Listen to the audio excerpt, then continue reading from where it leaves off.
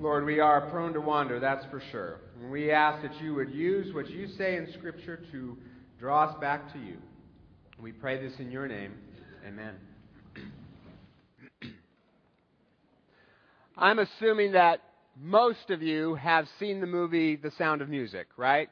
Mostly have seen that. And there's a scene in it where Julie Andrews and Christopher Plummer are marveling at their good fortune to have fallen in love.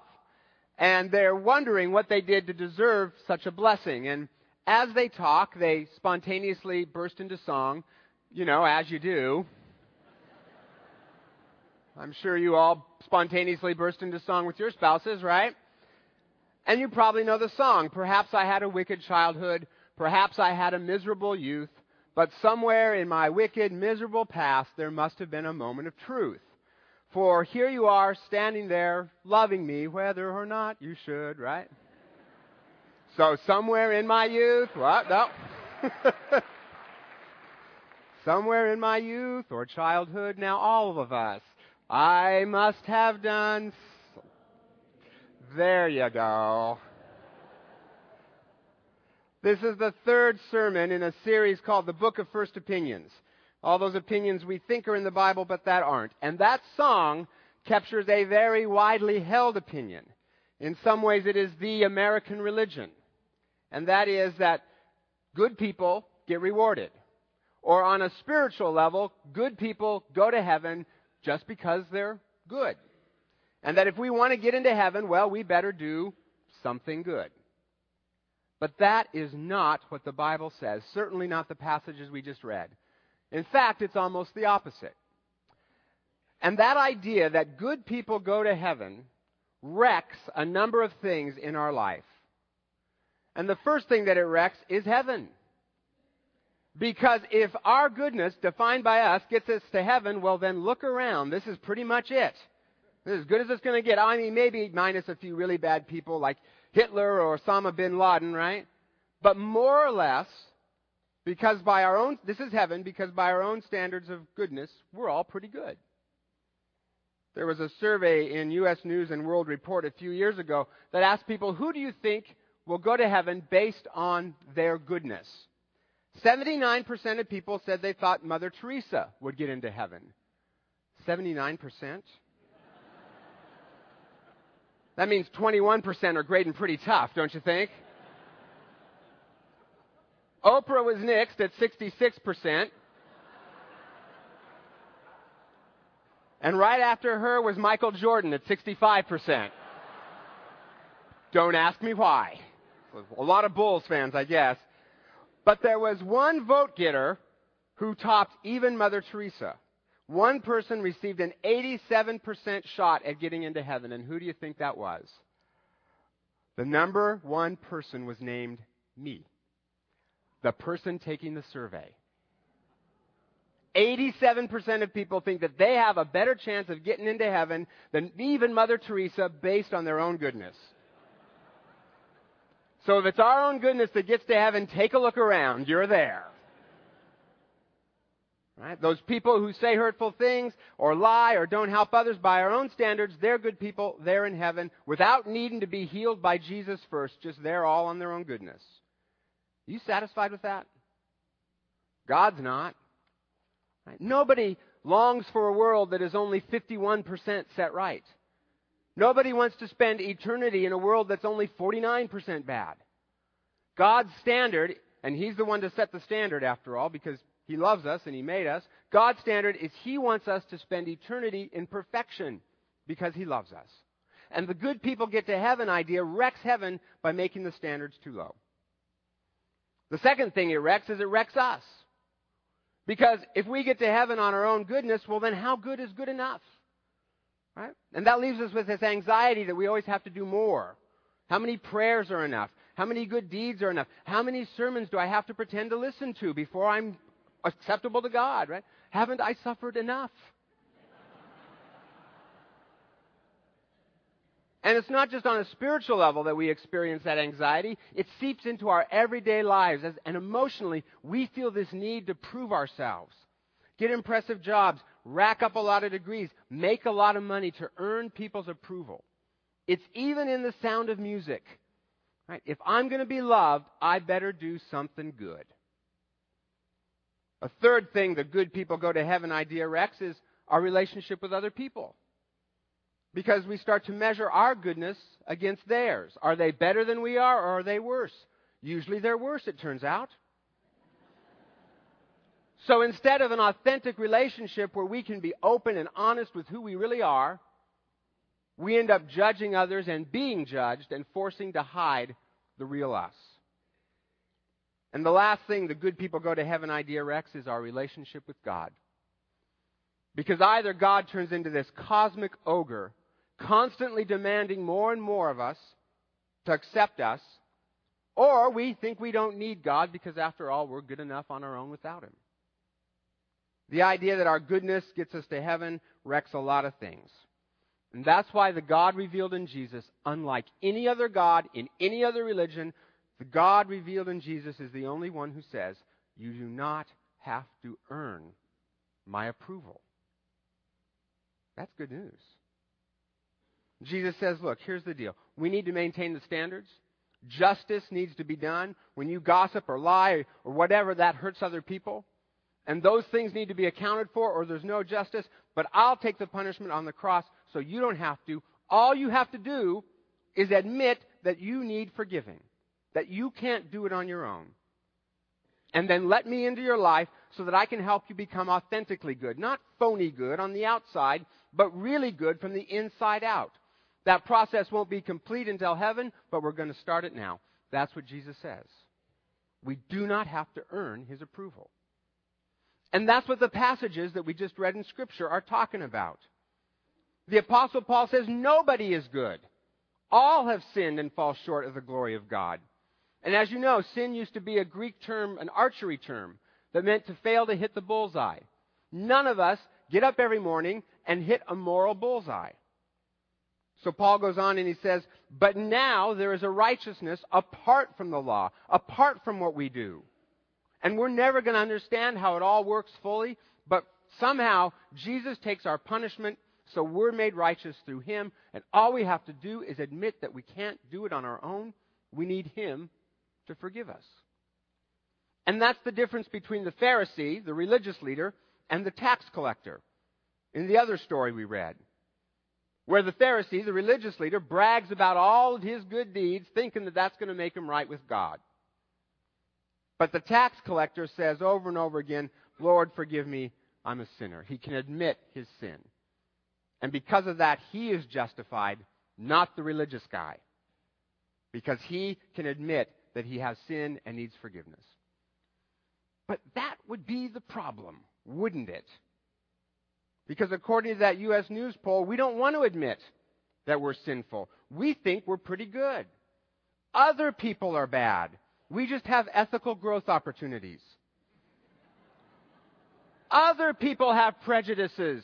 We have deeply held convictions. Other people lie. We give the correct perspective on events. When I see someone else yelling at their kids, it's because they can't control their temper. But when I yell at my kids, it's because they've misbehaved so badly that even Mr. Rogers would yell at them. And I'm just meting out justice. That's called pride. And it's the first sin. Adam and Eve ate the apple because they believed that they could have obtained moral perfection based on their own good deeds.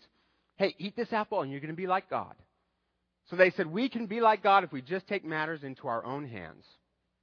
And what God asks is that we reverse that one original sin and lay down our pride and say, no, it's not going to be by my efforts, Lord. It's by what you've done on the cross, not by what I've done. Now, some of you right now might find this sermon a little depressing. You may think, bummer. I've spent my whole life trying to be good. Doesn't that count for anything? And others of you may be thinking, well, if being good doesn't get me to heaven, why bother? Why bother follow Jesus in this lifetime? Is there any reason to do that? Yes. Because Christianity is a lot more than figuring out the bare minimum requirements to get our hindquarters into heaven. It's about leading a full and abundant life right here, right now. And part of that is becoming an authentically good person from the inside out, but we can't do it on our own. That's the point. We need Jesus to help. And because we don't have to earn God's approval anymore, our motive for doing good things changes. We don't do good things to earn His approval. We do them because we trust Him. We have learned to trust that when He says do this or don't do that, it's so that we can have a full life. It's like my kids. They always look both ways before crossing the street. Not to earn our approval, but because they trust us when we say, if you don't look both ways, you can get hurt. Since I've known Jesus, a lot of things in my life have changed. I used to have a terrible temper. I'm not perfect on that score, but over the years, Jesus has helped calm me down. And I'm under no illusion I did that on my own. That was a God thing. I used to never obey God's commands. Now I try to obey. Don't always, but I try. Not to earn His approval, but because I trust Him. I've learned to trust Him. Over the years, He's always right. And I've learned to trust that when He says do this or don't do that, it's to bring me joy. A few weeks ago, one of our elders was talking at our elder meeting about how God had been working in his life. And he mentioned an 8-year-old girl named Cindy who he and his wife have gotten to know through volunteering at the Jubilee Reach Center. And a few weeks ago, Cindy asked this elder if he would come to her class concert. So the elder did, and it meant the world to this little girl. Well, as this elder was recounting this story, he got choked up and sort of started to cry. Because that moment for him of going to that concert and that relationship for him was a kingdom moment. It was a moment when heaven came down to earth. And he found it very fulfilling. And all he had to do was show up. Now, he didn't volunteer at the Jubilee Reach Center so that he could get into heaven. He did it because he trusted Jesus, who says that when we serve, it brings joy. And it did. Following Jesus has significant rewards right here, right now. We get the joy of being in relationship with Him. He helps us become authentically good, and we get to be part of what He's doing in the world. But God's grace means we don't have to do those things to earn His approval. Listen to this. Our relationship with Him is the one place in our lives that we do not have to earn anybody's approval or approve ourselves. The other thing God's grace means is that we can be a community. We can accept each other. Because if you really get it through your skin that we're all just a bunch of fallen sinners in need of God's grace, well, then we can't judge each other for being morally inferior because we're all morally inferior. I have a friend who invited a non-Christian friend of his to go to church. And the non-Christian friend said, I can't do that. If I walked into a church, I'd set off the heathen alarm. Heathen alarm. Wouldn't that be an interesting thing to have? Like every time a sinner came through the door, sirens would sound, lights would flash. Maybe a loud voice could say, warning, heathen alert, evacuate, right? Maybe we ought to get us one of them. Only problem is, darn thing be going off all the time, wouldn't it? We are all in the same boat. The ticket for admission into the Christian faith is not having our act together. It's understanding we're all sinners in need of God's grace. And that means we don't have to hide our sin. We can't judge others for theirs. We just stand as equals at the foot of the cross. There's a pastor I know of whose parents were very proud of him because he was a pastor. He had a lot of degrees, did a lot of good things, served the poor, helped people in need. What they didn't know, though, was that he had a problem with alcohol. And it just kept getting worse and worse, so eventually he checked into a rehab center. But he was too embarrassed to tell his parents, so he told them that he was going to be gone for a while on an assignment with his church.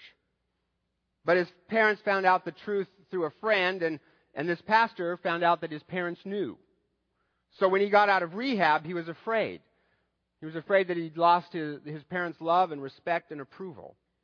So after he got out of rehab, he did not go to see them for a long, long time out of embarrassment. Well, finally, he drove by his parents' house, and he couldn't get the courage to go in, so instead he went to a park that was across the street. And he watched as his parents came home from work, and he waited until they went to bed, and finally he walked up to the house. And for some reason, he looked in the mailbox. And inside there was a note. And the note said, "Welcome home, son. We are so proud of you. Come on in. There's chicken salad sandwiches in the refrigerator." And the note was slightly yellowed, so it was obvious that it had been in there just waiting for him for a while. So he summoned his courage, rang the doorbell, and his father answered. And as soon as the father saw him, he burst into tears, gave his son a big hug, and said, "I love you. We are so proud of you. It is so good to have you home. Now come inside. Let's fix chicken salad sandwiches." And that experience took what that pastor theologically had always known in his head. He learned it all in seminary somewhere, but it made that real to him in his heart. That he could stop trying to earn God's approval. Instead, he just needed to admit that he was a sinner. And then let Jesus begin the process of transforming him into everything he was created to be. And of course, he still does good things, serves others, cares for the poor, but not to earn anyone's approval. But because he trusts God when he says that doing it will bring joy. We all have our stuff, even pastors. You know, there's a book back in the 70s called I'm Okay, You're Okay. I think it should have been titled, I got stuff, you got stuff, all God's children got stuff. Right? We fudge the truth to make ourselves look better. We think lustful thoughts. We say hurtful things. We envy others. We withhold love. We mismanage our anger and lash out and on and on and on. It took me only about 3 seconds to generate that list of sins. Do you know why? Because my wife does every single one of them.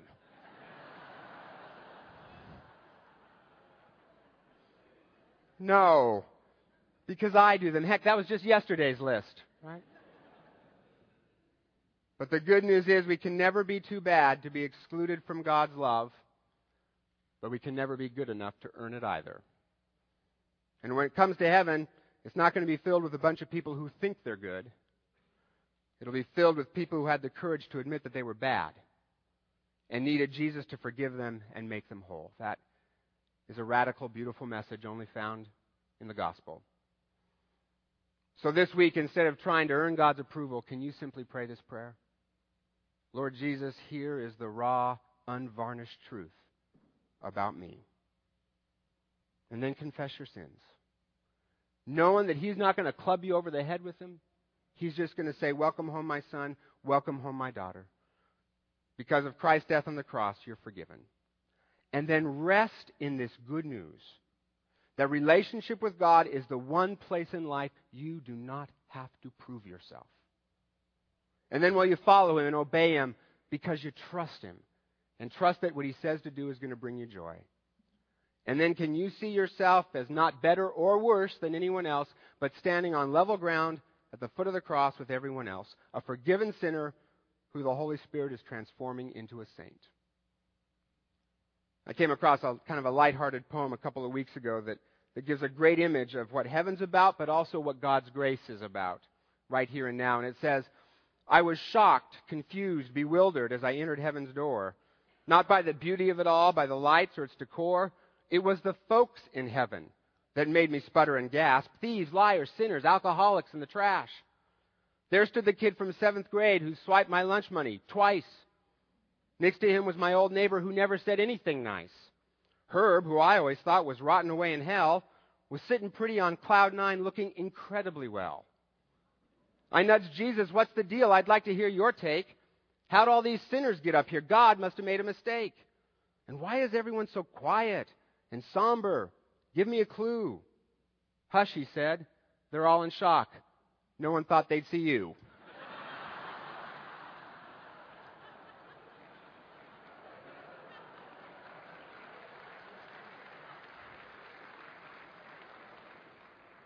Isn't that good news? Isn't that good news? I got stuff, you got stuff, all God's children got stuff. But because of Jesus, we can admit it, and then He forgives us and makes us new. And for us Eastsiders who have to earn approval every day of our lives, that's a lot of good news. Lord, we got our stuff. And we are so grateful that You cleanse us and make us new. And Lord, just help us to humbly admit that we need You. We cannot do it on our own. Thank You for this gift. We pray it in Your name. Amen.